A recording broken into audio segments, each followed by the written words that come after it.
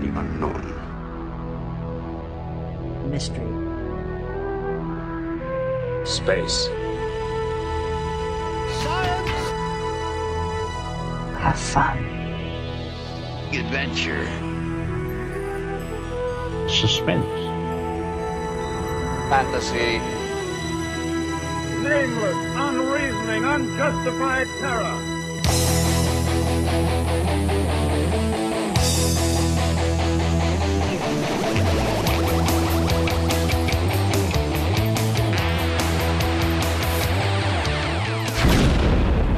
Journey into...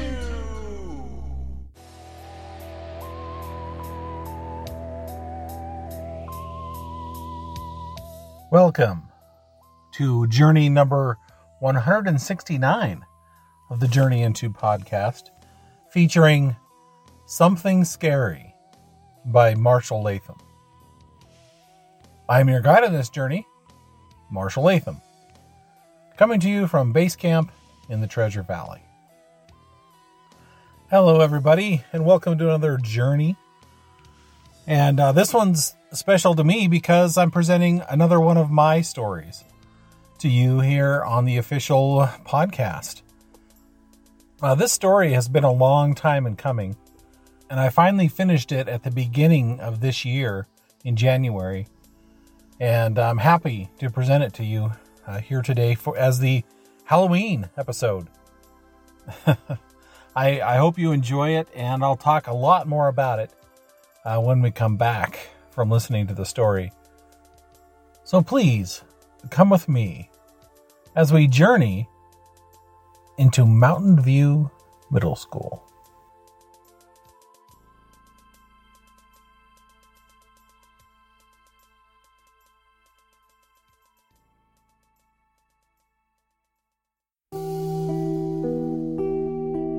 Something Scary by Marshall Latham.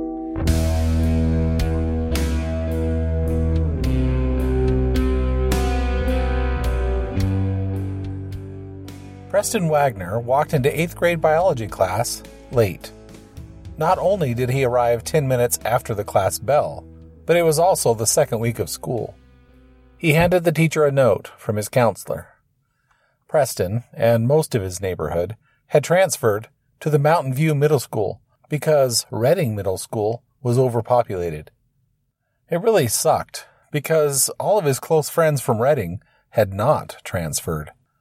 "Well, Mr. Wagner, welcome to class," the teacher said, half to Preston, half to the other students. "I am Mr. Pascavage, or Mr. P if you prefer.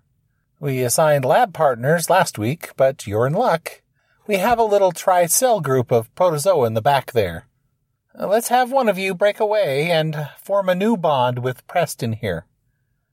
Mr. P pointed Preston to a lab table towards the back of the room. Preston walked back and set his bag next to the sink, knocking over some lab equipment.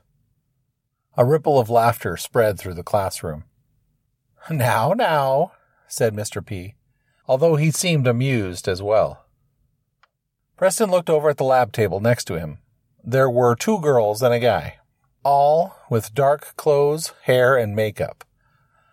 Emo kids, Preston thought to himself. One of the girls was practically sitting in the guy's lap, and he had his arm wrapped around her with his hand resting on her bare midriff. Obviously, they were an item. The boy had his extremely black, obviously dyed, hair strangely combed down over his forehead. It reminded Preston of the Johnny Depp character from that Tim Burton vampire movie he saw as a kid. What was his name? Barnaby Jones? No. Barnabas Collins. His girlfriend was skinny and had a pale face, black lipstick, several piercings around one ear, and a gauge loop in the other. She whispered something to the other girl and then poked her in the ribs. Barnabas laughed and looked over at Preston. The other girl shrugged, walked over, and sat down on the stool next to Preston. She also had black hair, though it looked natural, not dyed, which fell just below her shoulders. The other side hung down, covering her left eye, and then joined the rest of her hair near her cheek. Her skin was dark, but Preston couldn't pick out a specific nationality. She wore heavy eyeliner and mascara, which highlighted her deep brown eyes. Surprisingly, she wore pink lipstick. Preston realized that his new lab partner was quite attractive, though he wasn't sure about the 2 studs she had pierced below her lower lip and in the left crease of her nose. He didn't want to stare, but he thought they were little skulls. "Hi, I'm Preston," he said. The girl laughed a bit. "So I've heard." "Yeah," said Preston awkwardly. Mr. Pascavage started his instructions, and both of them turned their attention to the front of the class.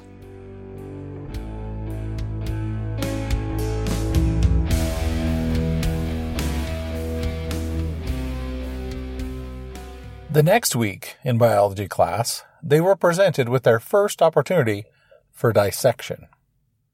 "Frogs," Mr. Pascavage stated, "are one of the oldest and most widely diverse groups of carnivorous amphibians on the planet. There are over 6,000 different species of frogs, and they can be found throughout every continent except Antarctica." "Have you ever dissected anything before?" Preston asked his lab partner. "Not unless you count the dogs I carve up for ritual sacrifices on the full moon," she said. Preston froze. She had been joking, right? He studied her face, but she was stone-cold serious. Was she serious? Preston wasn't sure how to react. Then the goth girl laughed. "I'm just messing with you, man." Her smile melted Preston's horror. Mr. P continued, "I have saved you from the ethical quandary of killing the frogs. These frogs are all quite dead and have been preserved in formaldehyde. Don't expect them to get up and dance or sing any Ivar Biggin songs." The teacher paused for comedic effect, but the room was silent. He cleared his throat. "Is that the formaldehyde I smell?" asked Preston. "It's making me nauseous. This is all pretty gross, huh?" "Not really," the girl said. "It's pretty fascinating if you ask me." Okay. Then Preston remembered a question he had for her. "So, what's your name?" he asked. "We've been sitting next to each other for a week now. We are about to desecrate this poor frog together. I think I should know your name." "D. Augustine," she said. "Just D? D must stand for something." "Nope, it's just D," the girl said matter-of-factly. Mr. P interrupted their conversation. "If we are done talking in the back, I will go over your instructions," he said loudly. Their instructions were to first pin back the skin from the back of the legs of the frog so that only the muscles were showing. Then they were to carefully shave off the skin and skull from the frog's head and expose the brain without damaging it. "That's downright barbaric," said Preston. D slid the scalpel over to him. "Do or die time. You do the legs. I'll do the head." Preston picked up the scalpel. "Okay, I can do this," he said. He raised the scalpel over the back legs of the frog and began to lower it to cut the skin. His hand was shaking terribly. He took a deep breath to steady himself. He touched the blade to the skin and then pulled away and dropped the knife. He exhaled loudly. "Tell you what," he said. "Why don't you do the cutting on this one, and I'll take all the notes and write up the results." Dee giggled. "Sounds good. I was starting to fear for my safety anyway." Preston watched as Dee deftly cut the skin on the legs and made smaller cuts at the ends so that it was easy to peel back the skin and pin to the board. "That's amazing," he said. "Thanks. Do you want to see something else amazing?" Dee reached into her backpack and pulled out a little plastic baggie with white crystals in it. Preston backed up in his seat away from the table. Whoa, he said, and then in a hushed tone, "Is that cocaine? You can get suspended for that. Or arrested."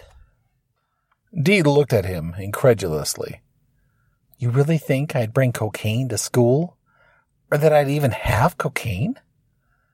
Well, yeah, I guess. I don't know. What else could it be?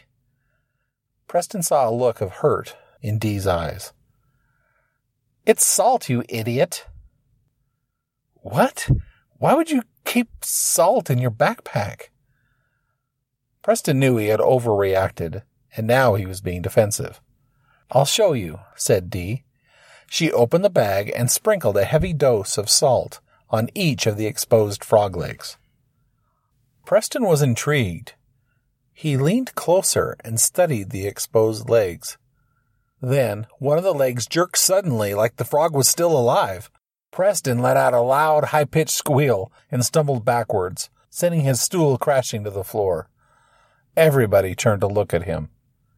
Sorry, he exclaimed. Just lost my balance. Dee could not contain her laughter. Now that was funny, she said. You could have warned me, suggested Preston. Serves you right, Dee said, thinking I'm a cokehead. You don't even know me. She was trying to be serious, but she was still laughing at Preston's outburst. They both focused back on the frog legs that were still twitching. That's actually pretty cool, Preston said, but I'm going to get you back for that. Oh, really? Dee scoffed. I'd like to see that. You don't think I can scare you? When is the last time that you did something scary? Something scary? Yeah. Preston thought for a moment. Well, last year around Halloween, I took my little sister through a spook alley. Dee's eyes lit up. Ooh, the haunted forest out on the end of Hutchins Road? I love that place. Oh, no. No. It was a different one. A different one? Where was it? I don't remember, Preston mumbled. What do you mean you don't remember? Dee eyed him suspiciously. Did you even go to a spook alley? Yes. Where? Preston didn't know what he was trying to prove to this girl. Fine. It was at my church, but... Church? Dee cackled derisively. Man, I should have known. I know how it sounds, but Pastor Ken goes all out for Halloween. Dee was still laughing. Whatever, said Preston. I'm sorry I don't live a dark and dreary lifestyle like you. Rude much? Asked Dee. Oh, I'm being rude. You're the one mocking me. I'm laughing at you based on your actions. You are judging me based on my appearance. Why, it's the same thing. Well, not really. Okay, you're right. I'm sorry I called you dark and dreary based on your clothes and hair and makeup. And for thinking I had cocaine? And for thinking you had cocaine. Dee smiled. And I'm sorry for making fun of you. I actually think it's kind of sweet that you took your sister through the spook alley. And for scaring me with the frog legs? No, she said. That was funny. Preston smiled. Yeah, I guess it was. I'm still going to get you back. Whatever you say. Dee looked back at the frog. Well, should we see if we can expose Fillmore's brain here? The frog's name is Fillmore now? Asked Preston. Yeah. Don't you think he looks like a Fillmore? I suppose. As he watched her gleefully scraping the skin and skull off of Fillmore's head, it occurred to him that Dee was anything but dark and dreary.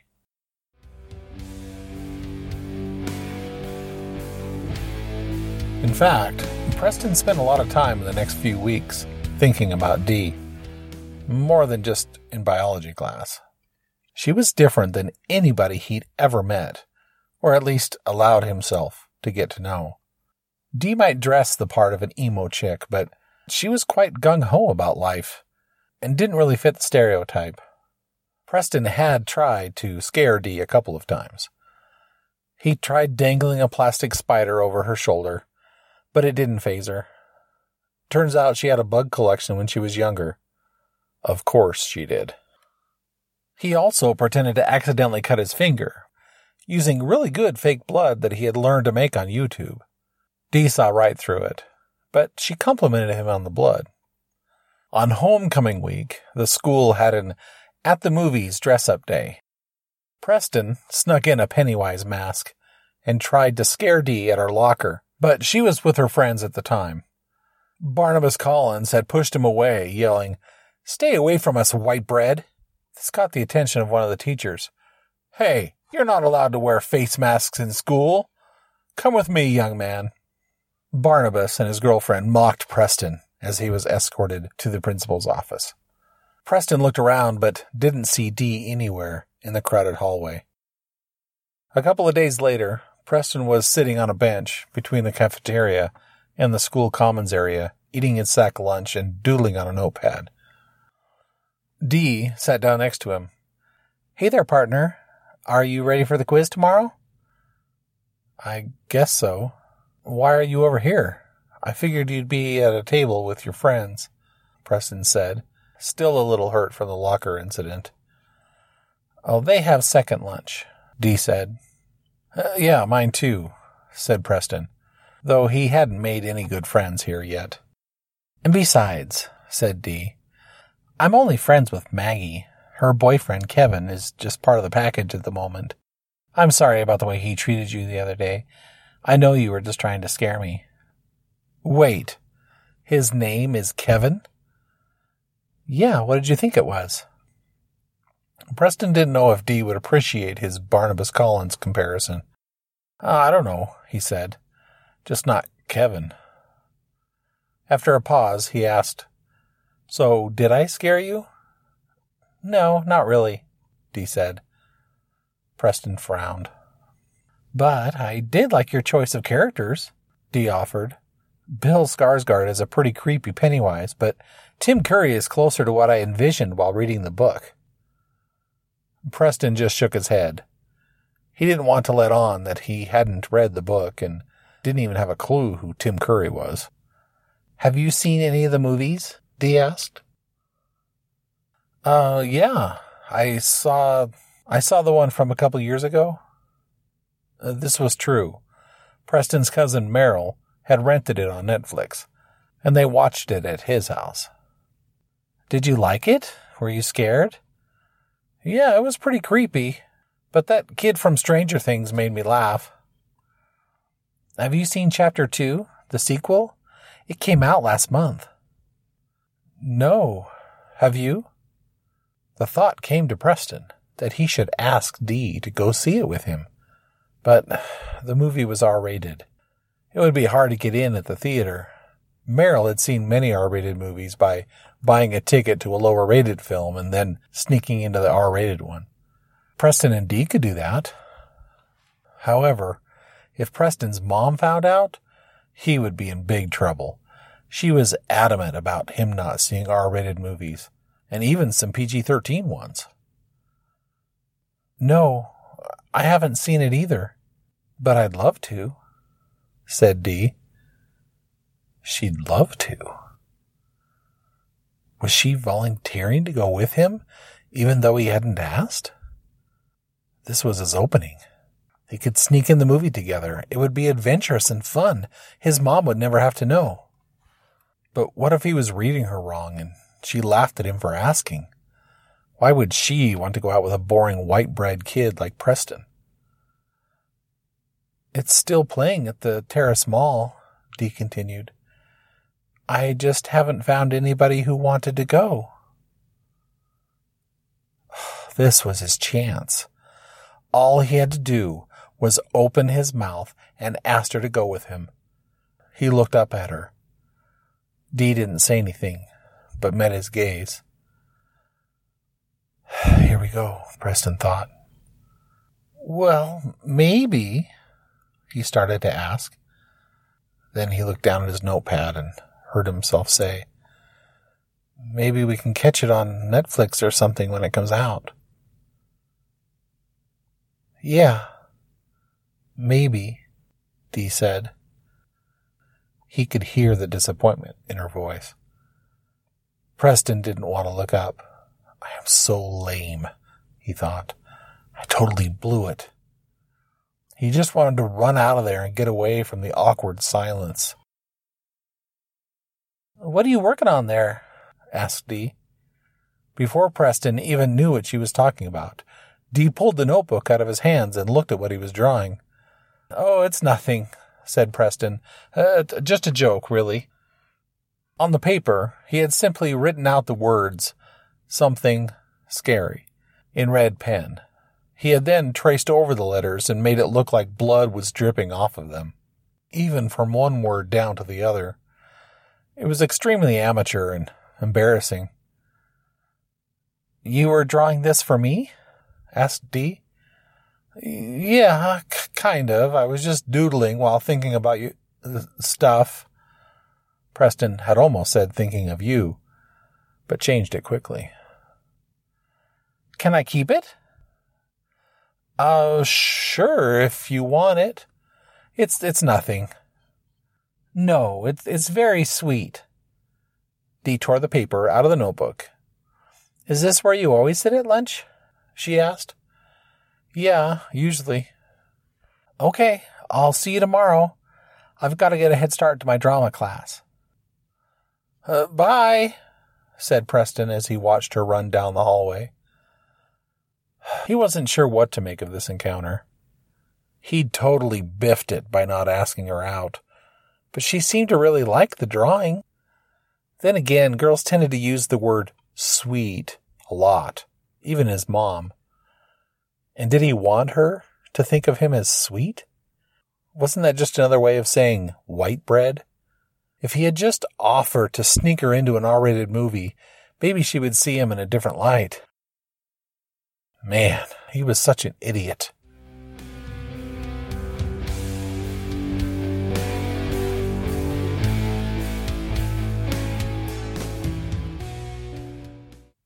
I am an amoeba. Mr. Pascavage was standing on top of his desk. He had his legs spread and his hands out wide, waving back and forth. I am a single cell, but I have no walls. I eat by extending my pseudopodia and grabbing bacteria, or maybe some dead organic material. I don't have a mouth. I just engulf my prey and make it a part of me, ingesting it. These pseudopods, or false feet, also help me move around.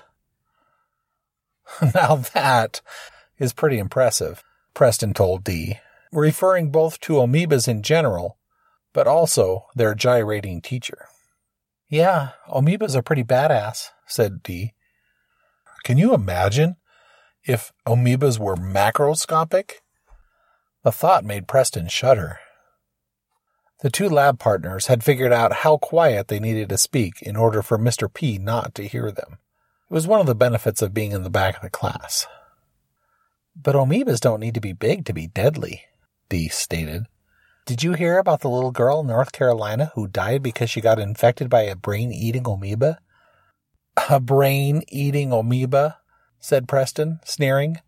You're putting me on. No, I'm serious. They are very rare, but they can be found in fresh, warm water. They go up your nose and eat your brain.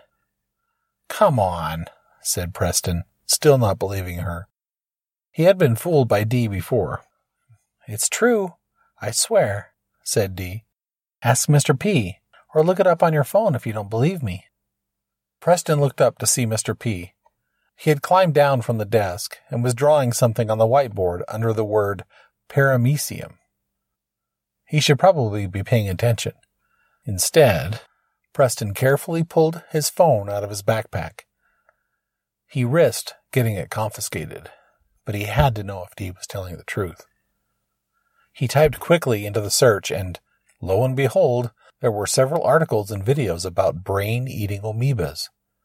He scanned one article and was glad to learn the chances of contracting one were pretty low. Holy crap, you're right, Preston said, almost too loud.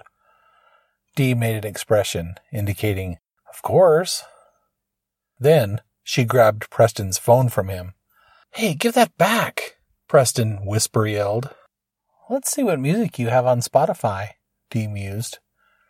Preston resigned to the intrusion and quickly tried to remember what was on his playlist and whether it was embarrassing. Imagine Dragons, Alan Walker, Ed Sheeran. Not a terrible start. A Vita soundtrack.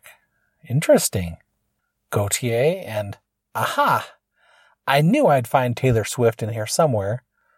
So what? I like some of her songs. I think everybody does, if they're honest, Preston defended, a bit more vehemently than he had expected. "Ooh, look at you," Dee said, "standing up for your girl, Taylor." "No, not just for her. I'm just standing up for my choice of music." "It looks good on you," she said, flashing him a mischievous smile. The way Dee looked at him in that moment was very sexy, to use one of Merrill's terms, but it made Preston blush. He could feel blood rush to his face and elsewhere. But what had looked good on him? Standing up for himself? Preston decided not to ask. "I'll bet I'll find some old Evanescence on your Spotify," said Preston. Evanescence? You know they haven't been a thing since before we were born, right? That doesn't mean you don't have it on your phone. Dee started counting on her fingers. I have Pierce the Veil, Skillet, Arctic Monkey, Finger 11, My Chemical Romance, and Evanescence, said Preston. Nope. Why don't you give me your phone then? They were then interrupted by Mr. P standing right behind Preston. Actually, why don't you hand me the phone, young lady? It's not mine, said Dee. No matter whose it is, said Mr. P matter-of-factly. They can pick it up at the main office at the end of the school day. Dee handed Preston's phone to Mr. P. Now, why don't you join your classmates in looking through the various microscopes in the front and taking notes on the organisms you see? Yes, Mr. P, droned Preston as the teacher walked away. He heard snickering behind him and turned to see Barnabas Collins sneering at him. Yes, Mr. P, the boy sing-song mimicked. Shut up, Kevin, said Dee. Serves you right, you little douche, Barnabas mumbled. Preston just ignored him and went to view the microscopes.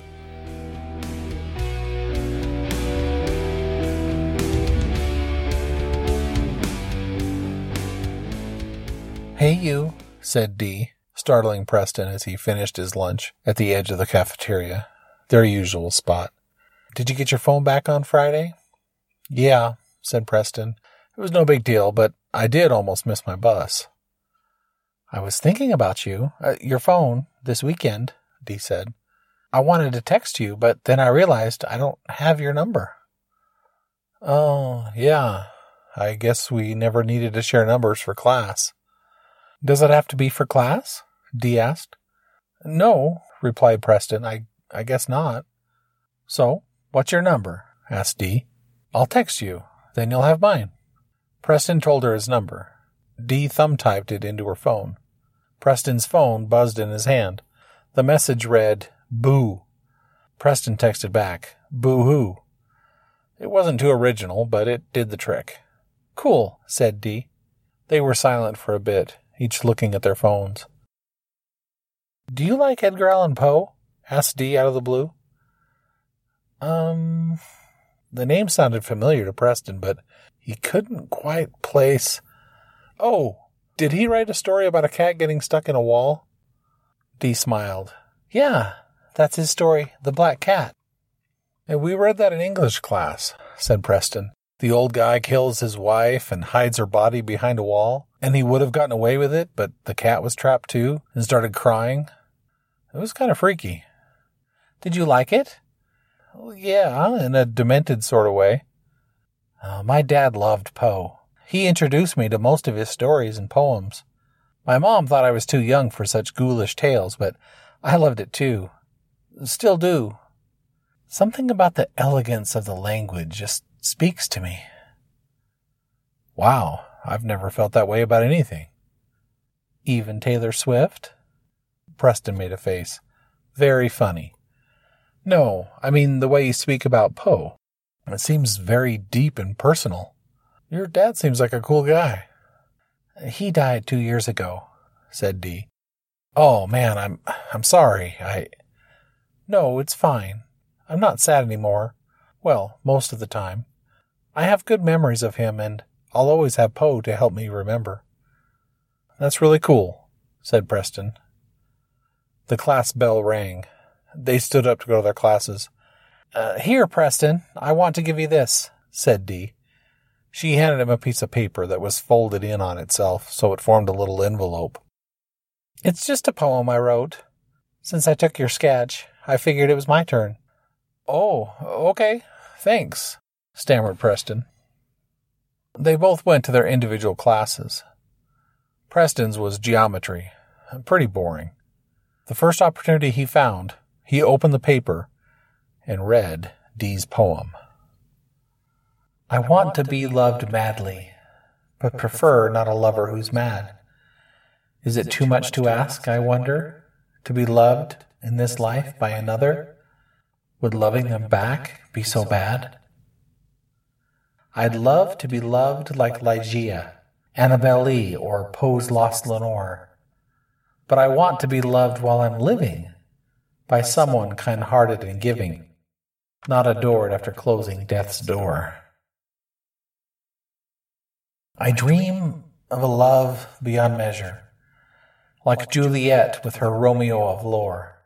But their love seems so selfish and drastic, their fate needless and fantastic.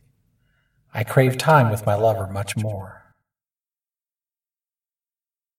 I wish for a love that is simple and true, and I know I will find it someday. Whether years or days I must wait, when I meet him I will simply state, Nice to meet you, my love. I'm Danae. Preston didn't quite know how to interpret this poem, or even if it had an intended message. Did Dee write this specifically for him? Or was this just one of many poems that Dee has written, and she wanted to share it with him? In that case, did she select this particular one with him in mind? Who could say?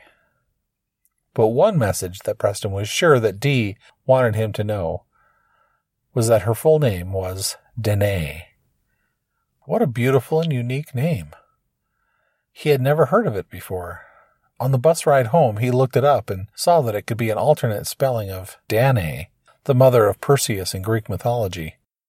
That was cool. He just kept saying her name over and over again in his mind.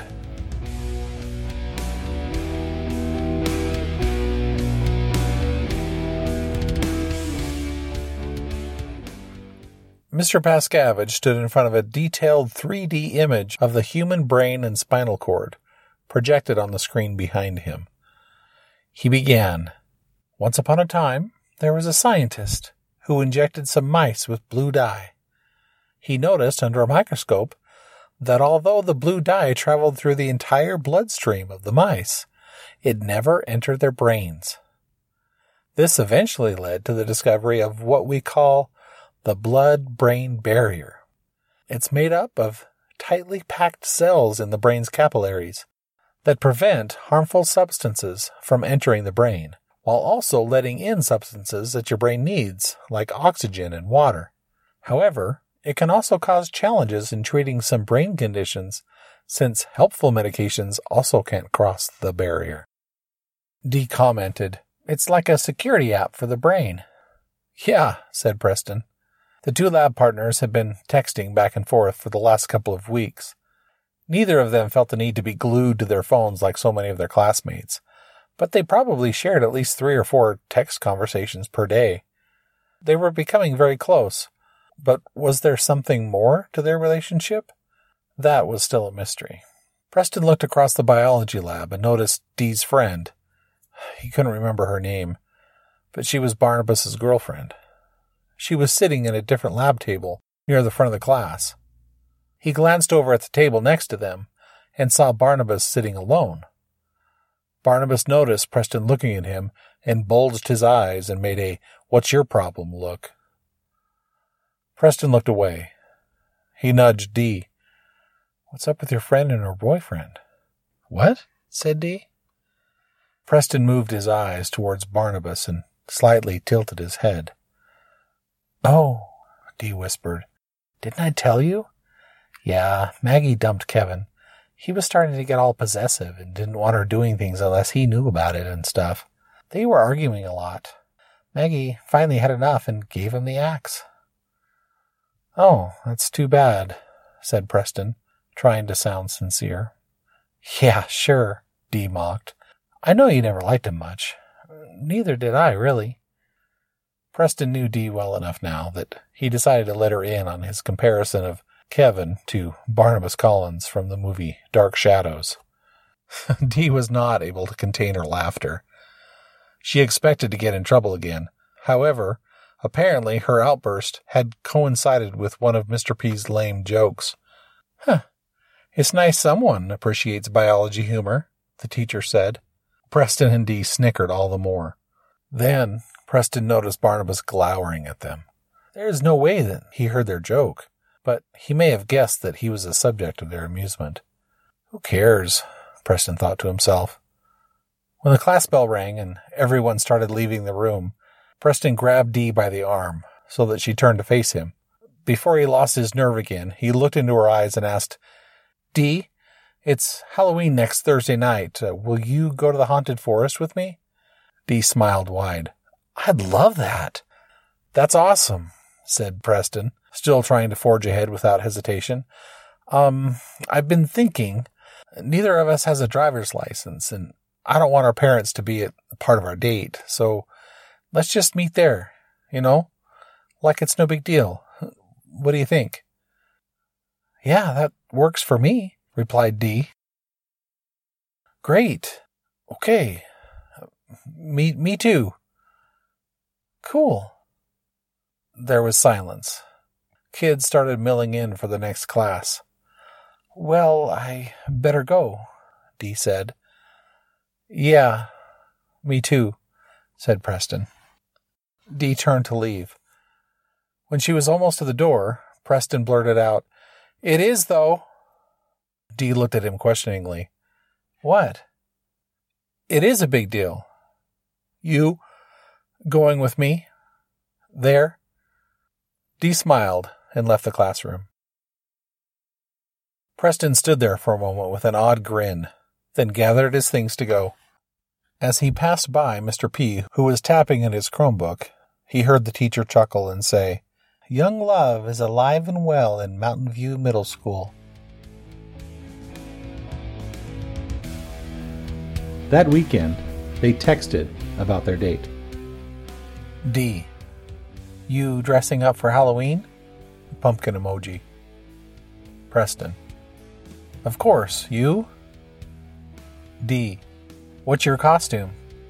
Preston, "Don't know yet. How about you?" Dee, "It's a surprise." Preston, "I see. I'm not telling you either then." Dee, "LOL." Preston, "How will I find you?" Dee, "Call me." Preston, thumbs up emoji. Dee, "Looking forward to it!" Exclamation point, smiley face. Preston, "Me too." Dee, "Mom's calling, gotta go." Preston, "Bye." Dee, TTFN.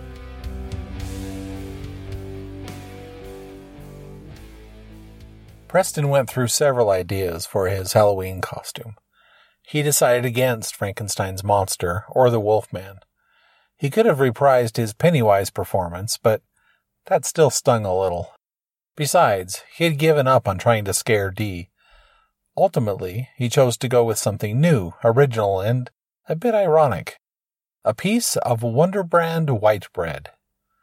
Preston asked his mom to buy a large, flat, thick sheet of styrofoam, which he cut into the shape of a giant slice of bread. He cut a hole in the middle and painted the edges brown. He then cut holes in the bottom of a couple white plastic trash bags, taped them together with clear packaging tape, and painted various red, blue, and yellow dots of different sizes on them. He attached one open end of the bags to the edges of his bread slice, pulled the rest over his head and torso, and poked his face through the hole in the middle of the slice. Now all he needed was white face paint and armholes to pull it off. Hopefully, Dee would appreciate his ingenuity and sense of humor.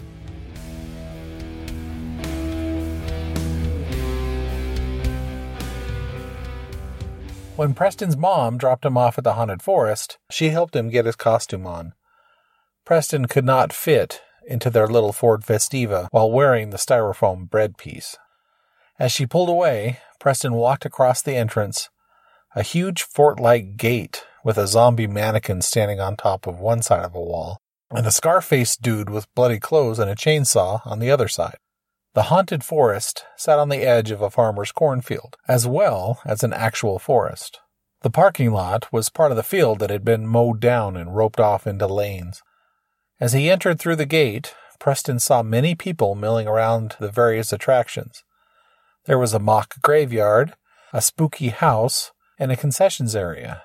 There were also 2 separate lines to enter either the corn maze or the haunted forest itself.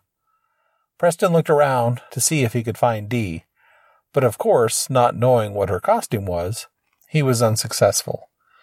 He pulled out his phone and dialed her number. Somewhere in the distance, he heard the song Bring Me to Life by Evanescence ring out and then cut off. Dee answered the call. Hey, Preston. Hey, Dee, I just got here. Where are you? Are you in a white costume with a big head? Yeah. On my way to you. Bye. Okay, bye. Preston put his phone back in his pocket and looked around. Eventually, he saw a figure walking toward him, but it didn't look like Dee. The girl had big curly hair that was held up by some kind of... Was that a tiara? Wonder Bread? The girl exclaimed as she approached him. Really? Wow, you went all out. It was Dee. She was wearing a flowing purple and green dress with a slit up one side and a plunging neckline. She also wore several gold, purple, and green bead necklaces and held a peacock-feathered golden mask in front of her face. Me? Preston said. I can barely tell it's you. You look... fantastic. He tried not to stare at her chest. Thanks. I've always wanted to go to Mardi Gras, so I figured, why not? Preston wasn't sure what Mardi Gras was. A celebration in Spain, maybe? Aren't you cold? He asked. This was California, but Redding was pretty far north. Once the sun went down, it got downright chilly this time of year. It was probably in the low 50s right now. Oh, it's not too bad, Dee said. I'm wearing some clothes under my dress. Yeah, but what? Dee moved the mask away from her face to reveal a smile. She was wearing purple lipstick and green eyeshadow, and had somehow attached colored sequins at various places on her cheeks and forehead. They stood out against her dark skin. She is beautiful, Preston thought. Oh, nothing, he said. What would you like to do first? That's easy. They have the best homemade corn dogs here. You have to have one. They are so good. Oh, and some hot cider. Sounds good, said Preston. His mom had given him $20. He wasn't sure of the rules for this sort of thing. Was he supposed to pay for both of them? Or was that an old-fashioned notion? As they waited in the concessions line, Preston smirked at Dee. I like your ringtone, he said. Dee cackled in delight. Well, that's good, she mused. It's only for your calls. Oh, I didn't think of that, said Preston. I guess I'll have to load Shake It Off for yours. I guess so. When they got up to the counter, Preston ordered and paid for 2 corn dogs and 2 ciders. Dee smiled. Thanks, she said. Next round is on me. They looked around. The line to the haunted forest was still pretty long, but the corn maze line had gotten shorter. So what'll it be? Asked Preston. Shall we hit the corn maze or the haunted forest first? Oh, the haunted forest for sure, said Dee. Preston was a little disappointed. He did want to go to the haunted forest, but He liked the idea of a long, leisurely stroll through the corn maze, just the two of them. Not that he had designs to make any moves on Dee or anything, but this was a date, and who knows what the night would bring. "The line is shorter to the maze," he said, "and we can save the haunted forest for the main attraction." "I know, but I've always thought the corn maze was kind of lame. Let's go to the haunted forest first. It's so fun," Dee said. "The haunted forest it is," said Preston. Who was he to deny the girl some fun? Plus, the excitement in her eyes was intoxicating. They clambered up to the end of the line. "I've heard they added more acreage to the forest this year," she said. "I wasn't able to make it here last year." "This'll be my first time," said Preston. "Wow, really?" "Yeah, but our family drove down to Six Flags a few years ago for their big Halloween makeover. That was fun. But since the divorce, we don't do things like that."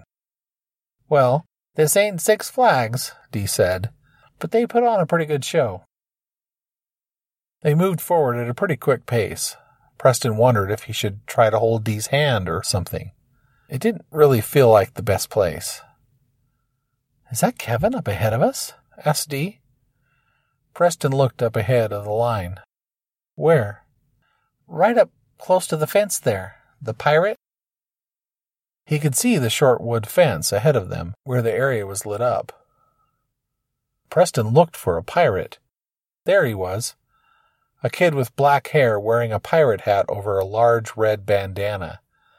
As Preston looked closer, he saw dark makeup around his eyes and beads in his hair, but he couldn't make out if it was actually Barnabas or not.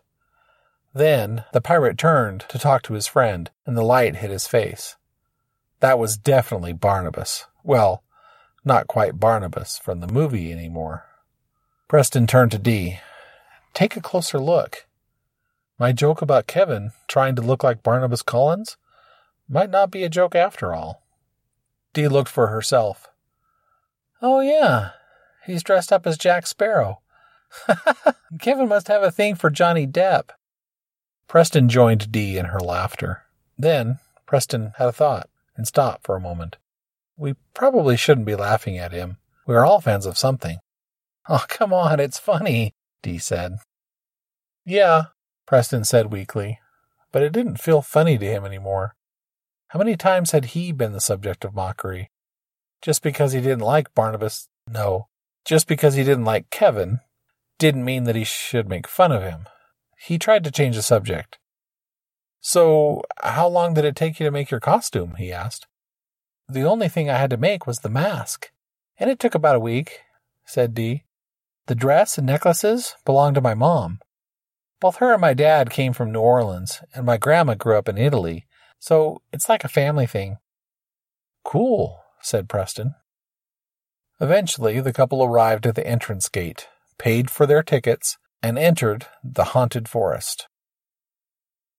A narrow dirt pathway led them through the trees. There were a few red eyes blinking above them, and some loud screams meant to scare them, but Preston and Dee just smiled at each other. They came upon an old farmhouse. Screams could be heard from inside. Preston saw some people running from the back door, scared but laughing. "Shall we?" asked Dee. "I don't think we have much choice," said Preston, pointing out the forest and a fence blocking any other way forward. They walked in the front door and saw a dark living room with cobwebs hanging from everywhere and sheets on the furniture. There was a light coming from what looked like a kitchen. As they walked towards the kitchen, a large spider with glowing eyes and a loud shriek dropped down from the ceiling. Preston heard a discharge of compressed air, which must have been what was controlling the spider.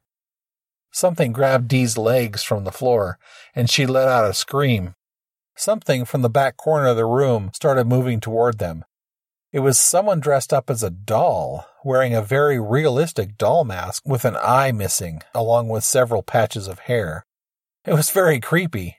The doll said nothing, just kept shambling toward them. Preston and Dee rushed into the kitchen. They were met by a woman covered in blood, screaming at them, "What are you doing here? Get out! You are going to wake him! Get out while you can!" There was a man twitching on the table who looked as if he had just been eviscerated. "Help me," he moaned. "Get out!" the bloody woman demanded. They exited the kitchen into what seemed like a pantry, but cold air streamed down at them from above, and they almost ran into some sort of skinned animals hanging from the ceiling. So not a pantry, but a freezer. Blood, of course, was splattered throughout the room. A frozen man stood up from the floor and came toward them with arms outstretched. "You are so warm. I need your warmth." Both of them scampered away from the frozen figure. As soon as they left the freezer, a hooded man came at them with a chainsaw blaring. It was Preston's turn to scream. "Holy balls!" he exclaimed. "This is my home!" the chainsaw man yelled. "You can have it," Preston said. He grabbed Dee's hand, and they ran away from the house. When they came to a clearing, they stopped. Dee was laughing. "Holy balls," she said between breaths. "What does that even mean?" "How should I know?" said Preston, also laughing. That's just what came out. He scared the crap out of me." "Oh, that was great," said Dee. 3 other people came into the clearing ahead of them. They were in costume, but Preston didn't think they were part of the attraction. This was a safe buffer zone in between the scare sections of the forest. As they came closer, Preston recognized the center figure as Barnabas, or Kevin, in his Jack Sparrow costume. Kevin was flanked by a couple of kids in skeleton costumes, basically skeletons painted on black clothes and hoods. One was more heavyset than the other. "Well, what do we have here?" Kevin asked mockingly. "It's the Lovebird Lab Partners." The skeletons laughed. "Kevin," Dee greeted him evenly, "I hope you're having a good night." "Yeah, right," Kevin said. "I know you're the one who poisoned Maggie against me." "Not me, Kevin," said Dee. "You did a good job of that yourself." "So is this the dweeb you were telling us about?" the skinny skeleton jeered, pointing at Preston. Dee snickered at him. "Who are these guys supposed to be? It looks like you have the wrong costume, Kevin. These guys were looking for David S. Pumpkins." The fat skeleton took a step toward her, but Kevin stopped him. Kevin faced Preston. "I like your costume," he said sarcastically. "I see you're living up to your bland, privileged existence in this world." Preston saw where this was going. Kevin wanted to fight, but he wanted to bait Preston into making the first move. Preston had never been in a real fight, but he had wrestled with Merrill a time or two. He didn't consider himself tough by any means, but if push came to shove, Preston thought he'd at least be able to get in a couple good shots. However, he couldn't take on 3 guys at once. He didn't even want to fight at all. He'd never been hit before, and didn't really want to start now. Preston removed the styrofoam slice of bread off his face. "Actually, yeah, I'll admit it, Kevin," he said. "You were definitely the inspiration behind my costume. I might as well play into my strengths." He could tell Kevin didn't expect this reaction, and wasn't sure how to respond. Then the fat skeleton spoke up. "This little twerp was making fun of you, Kevin? You should take him out." This seemed to bring Kevin back on course. "Yeah, what was your name again? Preston? Or Pussy? Since you like making fun of me behind my back, why don't you just say it to my face? What's so funny, pretty boy?" Dee stepped forward like she was going to fight. Kevin and his buddies even stepped back a little. "You're such a punk, Kevin. You're the one to talk about making jokes." Preston grabbed Dee's hand and pulled her back. He backed up a ways, looked her in the eyes, and said, "Kevin has something against me. He has from the start. You jumping in isn't going to solve anything. Let me handle this." "But he's such a punk. I was just trying to..." "Dee, I know what he's trying to do. Trust me." Dee backed down, but was still steaming.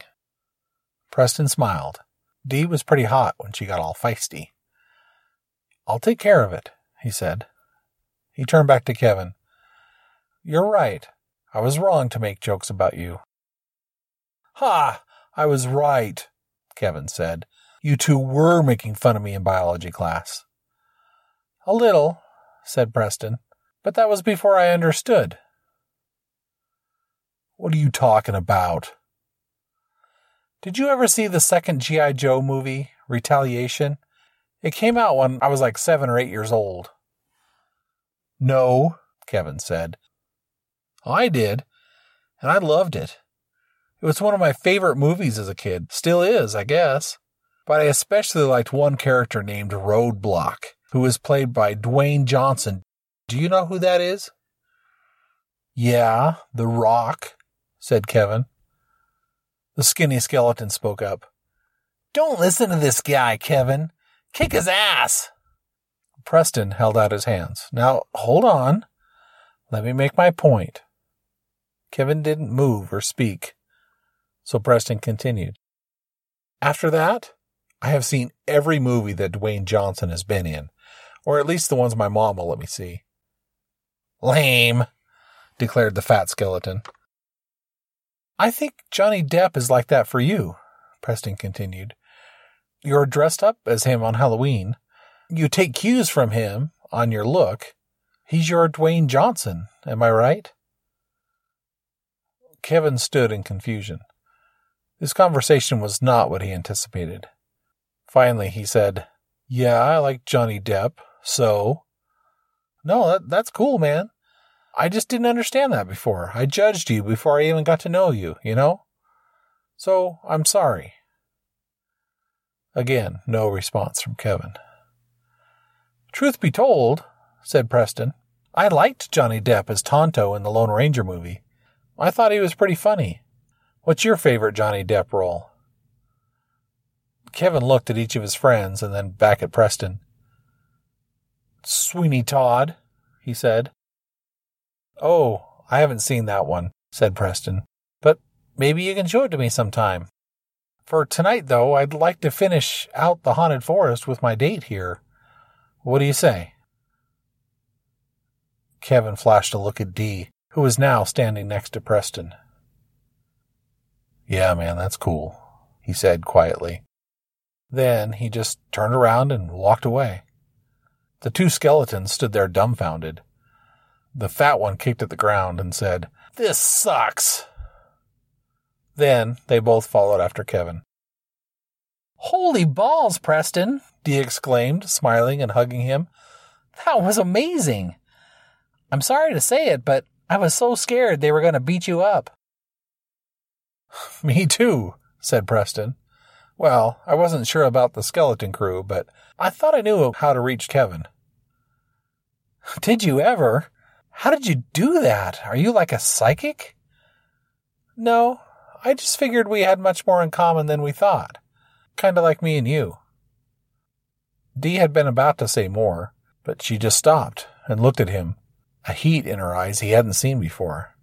Preston did not let this moment pass. He lifted up on his tiptoes and kissed her before he could talk himself out of it. Dee raised her fingers to his chin and kissed back with fervency.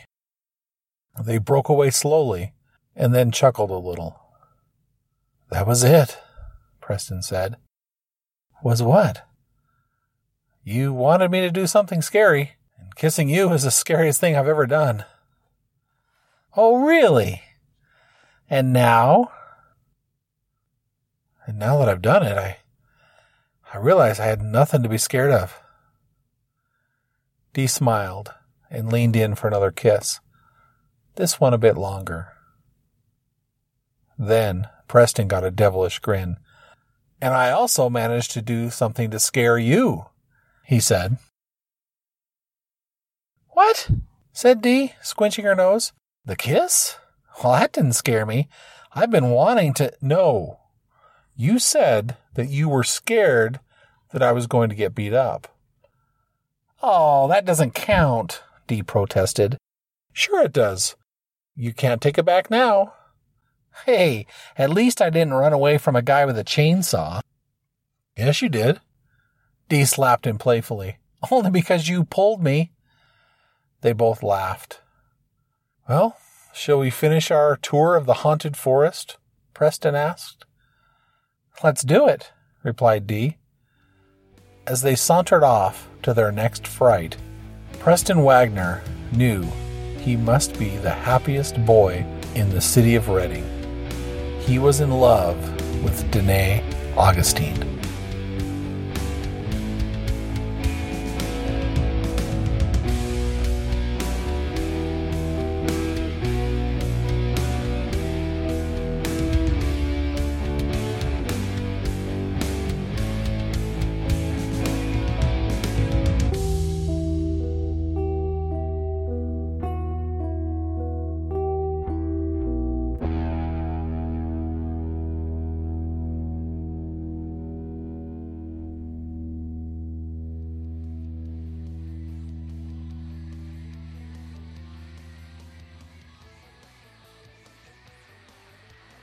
So there you go. There is Something Scary by me. And I didn't do this full cast. I just decided to read the story myself and do the different voices. I didn't do too much variation on the voices, but I tried to make them sound a little bit different. I'm definitely not as talented as Rish Outfield in doing that. But hopefully you were able to discern who was speaking and those kinds of things. I hope you weren't let down by the promise of the title of the story, Something Scary, because not very many things happen in the story that are actually scary. There's a little bit of tension there with Kevin at the end, but definitely this is not a horror story. But to me it is a Halloween story because the ending is set at Halloween, and the whole intention of the story was, well, I guess that the intention of the story changed as it went. So let me go back to the beginning. I think it was 2018 in October, and I recorded a Patreon address, and I think I said something about, you know what I really should do? I should write something scary during the month of October and present it to you on the show. Or I don't know if I said I presented it on the show, but I was just trying to motivate myself to write. And I said, well, maybe I should write something scary in October.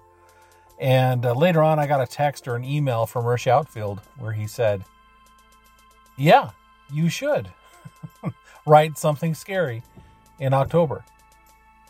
And he kind of challenged me to do that. And that kind of got me off my butt a little bit and said, you know what, I'm going to do that. And so I started coming up with a story idea.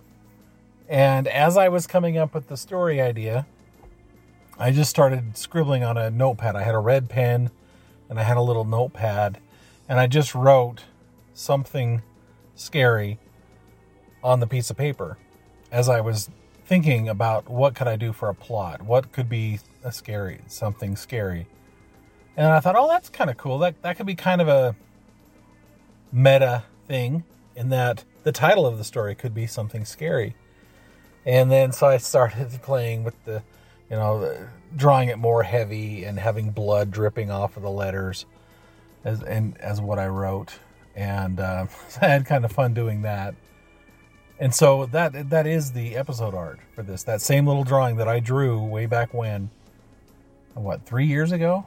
I guess, and kind of became the inspiration for the story. So my first thoughts and the intents of what I was going to write for this story was pretty dark. I was going to go pretty dark. It was going to be the same scenario. It was going to be these two kids that met in biology class.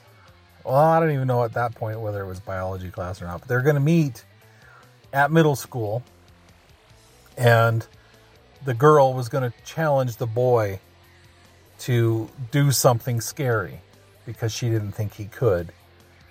And the story was going to progress as, he did the same things he did in the story that you just listened to. He did the spider, he did the fake blood, he did several things. But he started to get really dark about it. He started to stalk her, not only in real life, but online.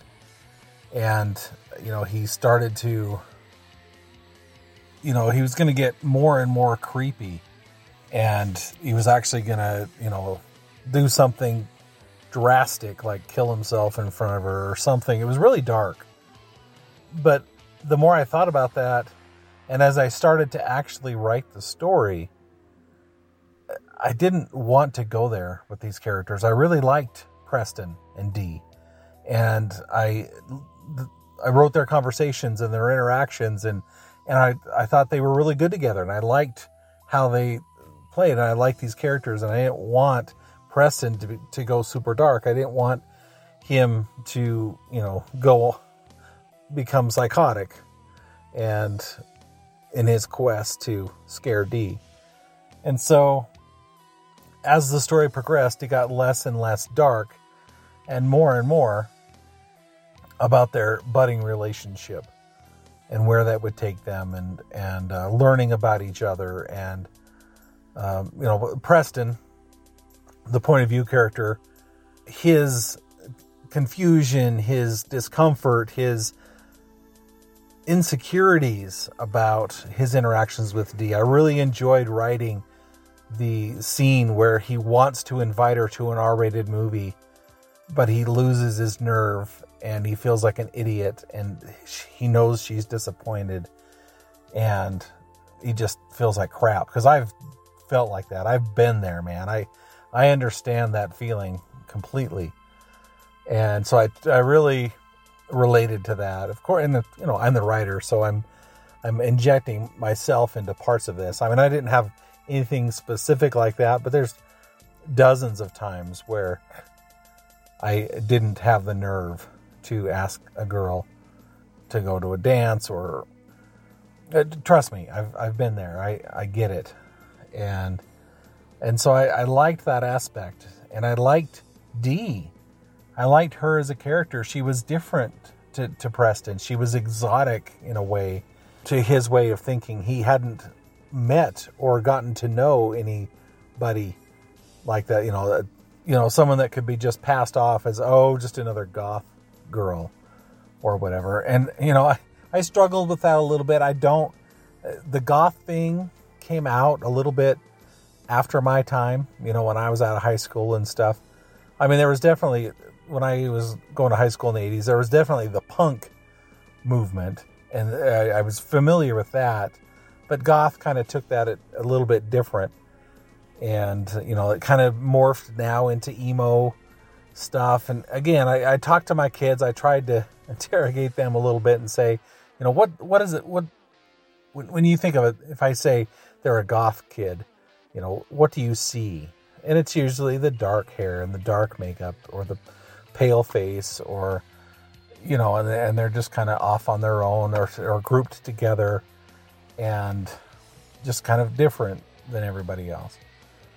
Which, different is kind of cool. I hung around with a lot of different kids when I was in high school, and I enjoyed my time with them. They were fun to be around. And I was probably one of them, really, to be honest.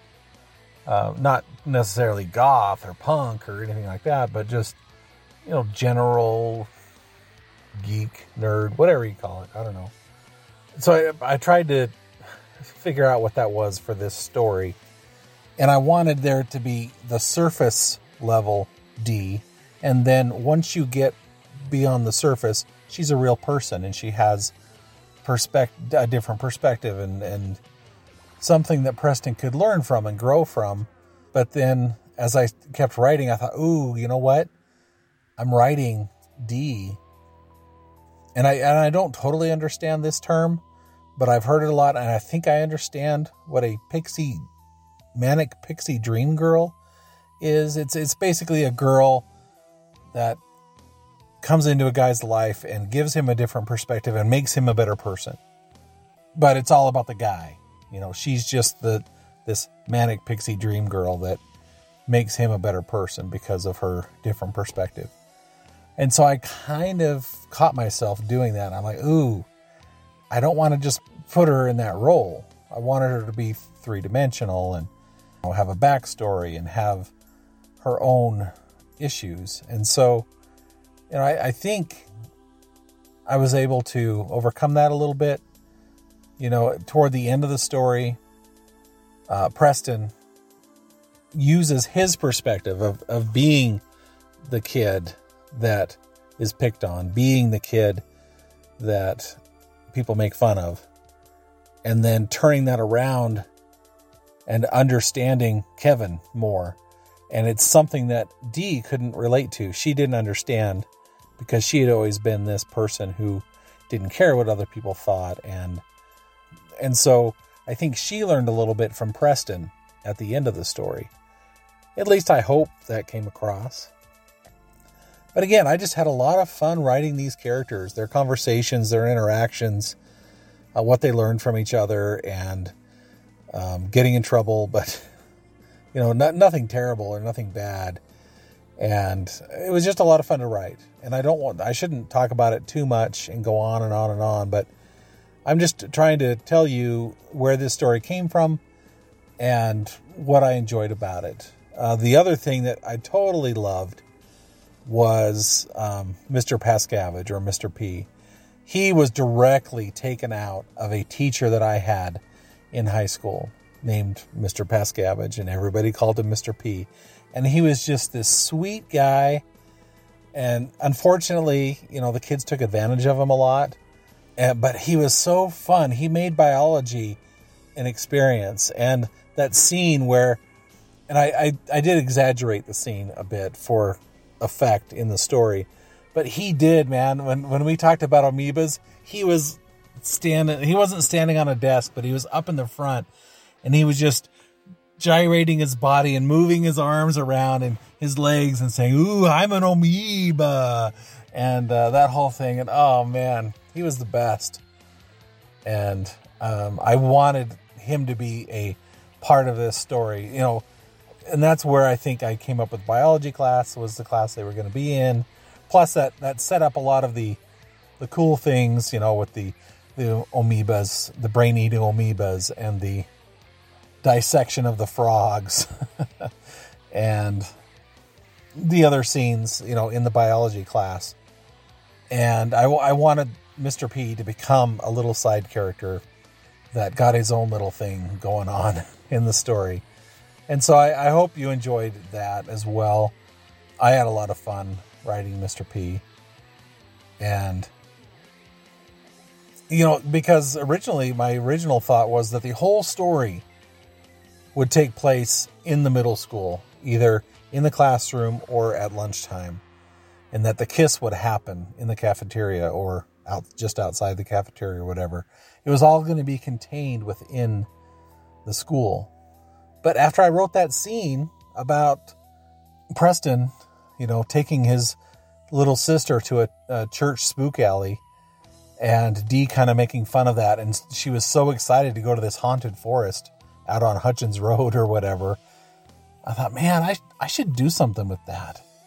And so I moved the end of the story out to this haunted forest location. And I had a lot of fun with that. The other character that grew, I didn't have any plans for Kevin or Barnabas, whatever you want to call him, to be a part of the story. But he kind of grew as I wrote his character. And I thought, he kind of makes a good antagonist. A good story should have a good antagonist. It shouldn't, even though it is a little love story between Preston and Dee, it's always nice to have the antagonist in the story. So I kind of built up Kevin's role as being this antagonist toward Preston, this enemy of Preston's. And then that led to the final resolution at the end. And so it's fun to write. It's fun to create. It's fun to build these things upon each other. You have your core story that you're trying to tell, but all these little surprises come along the way, and you can't plan for those.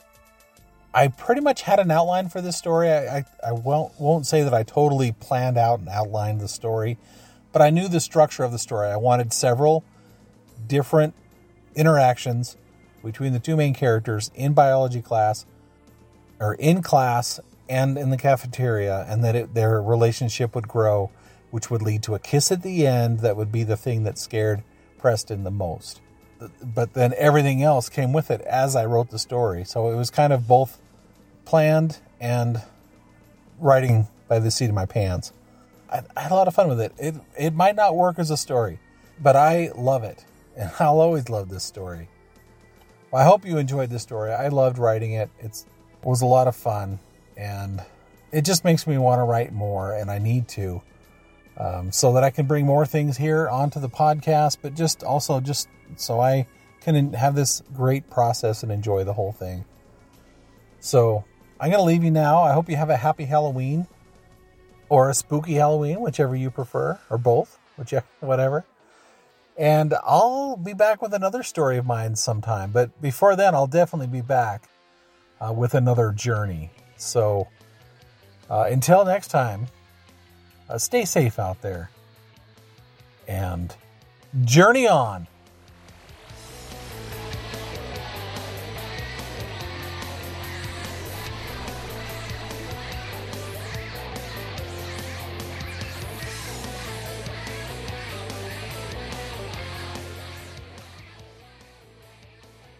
The Journey Into podcast is produced under a Creative Commons Attribution Non-Commercial No Derivatives license, which means that you can share it as much as you would like, but please do not change it or profit from it.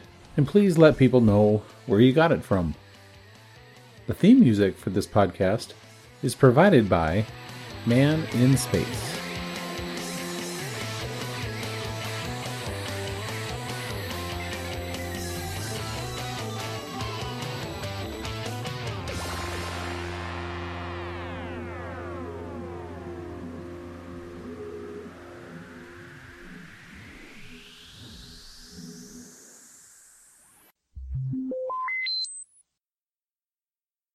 My throat hasn't been scratchy all day.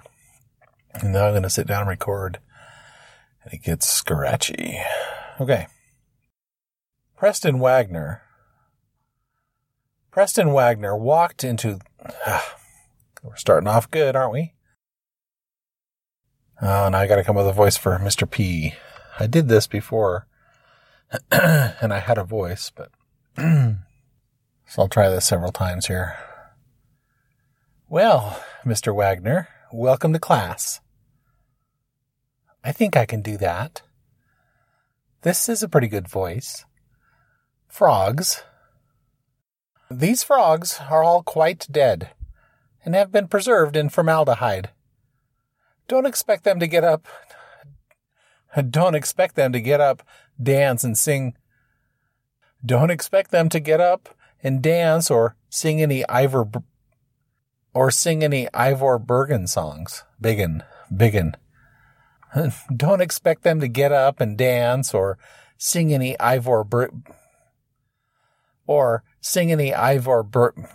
not Bergen, Biggin. Or sing any Ivor Bergen. I can't say it. Or sing any Ivor Biggin songs. Or sing any Ivor Biggin songs. Or sing any Ivor Biggin songs. D. Augustine. D. Augustine. I don't know how to sound as a girl. D. Augustine, she said. It looks good on you. It looks good on you. It looks good on you. It looks good on you. Dang it, I don't know how to say that in a sexy way. Now, why don't you join your classmates in looking through the various microscopes? Microscopes? You are so warm. I need your warmth.